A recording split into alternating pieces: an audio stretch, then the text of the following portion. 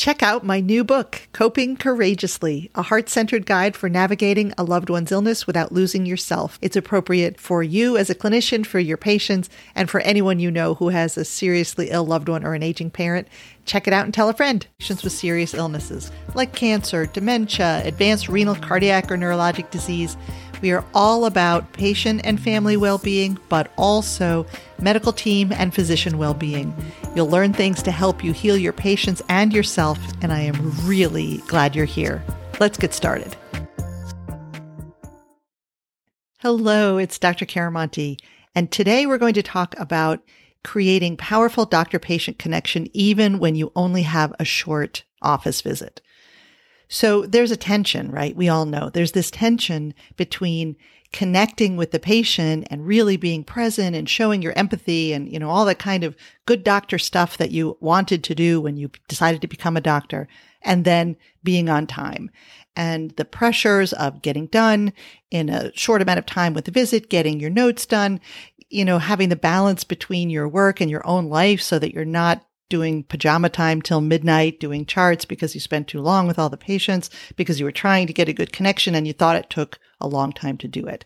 So that's why we're going to talk about how can you make a powerful connection with a patient in a really short amount of time so that you can get out of the visit in time, get your notes done, get home, and enjoy your life.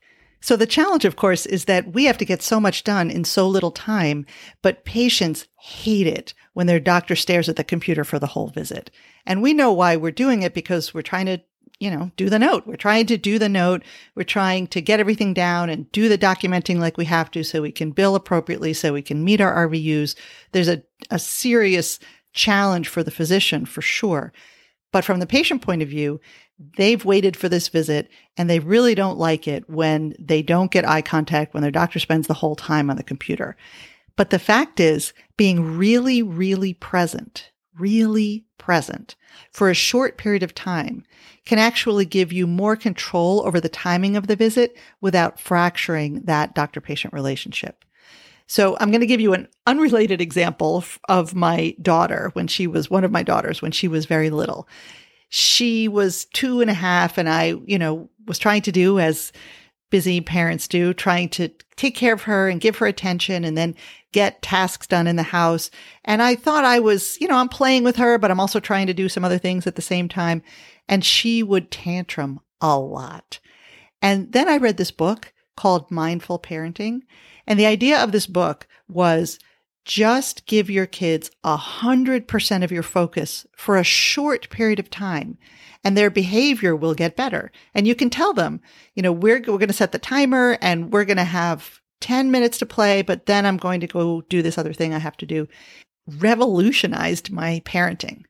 And instead of a longer time where I was halfway engaged, I had shorter times of being fully engaged. And then sometimes when I was clear, like, you're going to have to play by yourself because I have to go do this other thing.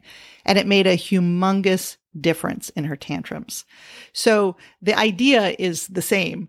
I'm not saying your patients are 2-year-olds, of course, but the idea is the same, which is that when people don't feel like they have our full attention, they have to work harder to engage us. They have to say more things. They have to emphasize how bad their symptoms are. They have to say it again if they don't feel like they're really being heard. So sometimes if we make them feel really heard, for real, like they are, in fact, being really heard because we're not distracted, then they don't have to say as many words. They don't have to say it all over again. They don't have to escalate how bad their symptoms are to try to get our attention. Because it's frightening not to be cared for or to have to feel like you have to fight to be cared for. So in addition to having them perhaps taking longer to tell their story, it activates their amygdala, which may make them more anxious, more afraid, more agitated, maybe even more confrontational if they feel like they have to fight us to be seen, to be heard, to get attention. So we don't want the patient to have to escalate the severity of their symptoms, repeat their stories, tell multiple stories to emphasize the same point because they feel like we aren't really present or we aren't really engaged with them. So what can we do? There are 6 things that I would suggest that you do. The first one is to center yourself before you enter the room, which seems like, yeah, I don't have time for that, except it really can save you time. Now, of course, we're running from thing to thing. Someone's like, oh, I need you to do that. And what about this patient message? And this other patient needs that thing. But you are about to enter the room of a unique human being who is waiting to see you, who is nervous even a little bit about how's this visit going to go. So if we can even take 15 seconds just to center ourselves, to let go of whatever was happening before we entered this room, just center ourselves, we can do a much better job of giving the patient the true impression that we are present with them. So how can you do that? How do you center yourself? There's no one right answer. There's lots of different options, but you might, for example, take 2 slow, deep breaths with the out breath being longer than the in breath. You might rub 2 of your fingers together with enough tension that you can feel the ridges of those fingers, maybe for 10 or 15 times. You might say a prayer if that's your thing. You might say a healing intention for the patient. You might focus all your attention while you're cleaning your hands, either with water or with hand sanitizer, focusing on what it feels like, what the temperature is, how slippery it is on your fingers, the warmth of the water if you're using water. So that's a little tiny meditation. So pick a thing that you do that centers yourself before you enter the room. That's number 1. Number 2, when you first get into the room, give the patient your undivided attention for 2 or 3 minutes. So not a long time. I'm not saying you can't be on the computer. Of course you can be on the computer, but give them 2 or 3 minutes where your whole vibe makes it clear that you are paying attention to them. Your body language, your gaze, look at them in the eye if it's appropriate, have a forward body posture towards them, and have your intention be in your mind that you are fully there with that person, just for 2 or 3 minutes. Number 3 is ask permission to disengage. And basically, you're asking permission to use the computer. So ask permission before you do it. As in, I would really like to write down what you're saying. Would it be okay if I did that now and I'll take some notes in the computer? So don't be scared to say that. Most people are not going to say, no, you can't do that. But what it does is it gives back some control to the patient, and it's just respectful of them. It's respectful because it acknowledges it's kind of a drag that you have to now look away from them and look at the computer, and you want to ask their permission before you do something that's just a touch understandably disrespectful. So, of course, you have to do it. I'm not saying it's disrespectful and don't do it. You have to do it. But it is good for your doctor-patient connection if you ask permission first. And they might say, for example, wait, let me just tell you this one thing before you do that. And then if it's a short thing, then I would recommend that you say, sure, go ahead, because it gives them some control. So number 1 was you're going to center yourself before you enter the room. Number 2, when you first get into the room, you're going to give them your undivided attention for 2 or 3 minutes. Number 3, you're going to ask permission to disengage before you start writing in the computer. Number 4 is get on their side about the lack of time. As in, instead of the vibe of, I don't have time to hear all your stories, have it be more like, I wish we had more time to spend together. Like you're both on the same side, and time and work pressures are on the other side. So you wish that you had more time to spend with them, to hear all of their stories. So it makes a big difference for the patient to know you kind of think this is a drag too, as opposed to you just think that the patient is a drag. That's number 4. Number 5 is state how long you have together. Ideally, you do this early on in the visit, as in, we have about 15 minutes together today. What are the most important things that you'd like to discuss?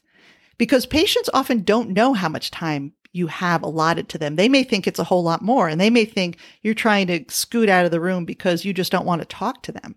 So if you tell them, gosh, I wish we had more time together. Today, we only have 15 minutes scheduled, but I want to make sure I get to what's most important to you. Tell me what that is. Then you're again getting on the same side as the patient as opposed to the opposite side. And then for some patients, not all patients, of course, but for some patients, you might offer a solution if next time they really do need more time. There are some people who are extraordinarily complex, or you just feel for whatever clinical reasons that person really, really does need more of your time. You could offer a solution. Perhaps they could make another appointment, a regular appointment to talk about it. Perhaps next time they could make the last appointment of the day if you want the opportunity to give them a few more minutes, or the last one before lunch, only if you want that. Don't feel obligated to do that, of course. But if you want an opportunity to give them more time, you can recommend that they make an appointment at a particular time where you may have a little more flexibility. But if you don't have that, you can simply suggest, we only have 15 minutes today, but that is a really important thing that you're bringing up. I think we need a whole other visit to talk about it. So let's schedule that visit, and we'll make sure that during that visit, we spend the time talking about that condition. And for the occasional patient, if it works in your schedule, you might suggest that they ask for 2 slots for their next appointment, if that works for your office. So that way you really do have a little more time to spend with them, but you've trained them to know when you have a short amount of time and when you have a longer amount of time. Okay, so your goal is to try to supercharge your connection with the patient without adding to the length of your visit, because we all recognize the pressures that you're working under. So number 1, you're going to center yourself before you enter the room. Number 2, when you first get into the room, you're going to give the patient your undivided attention for 2 or 3 minutes.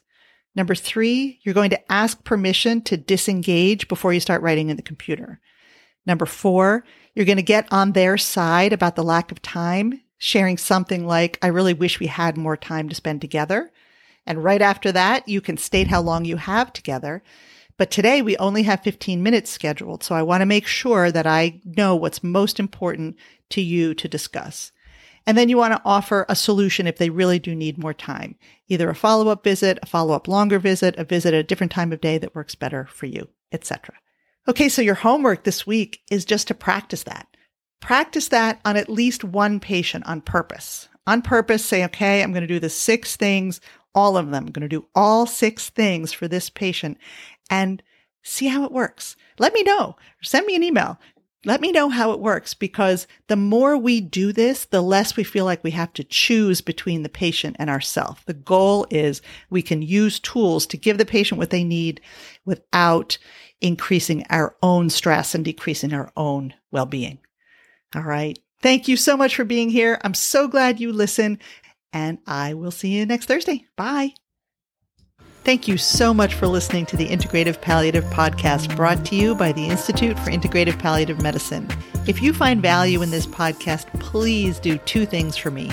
Number 1, share with a colleague. This is how we spread the word, and I really need your help. And number 2, please do leave me a review on Apple Podcasts or wherever you listen. It would really mean the world to me.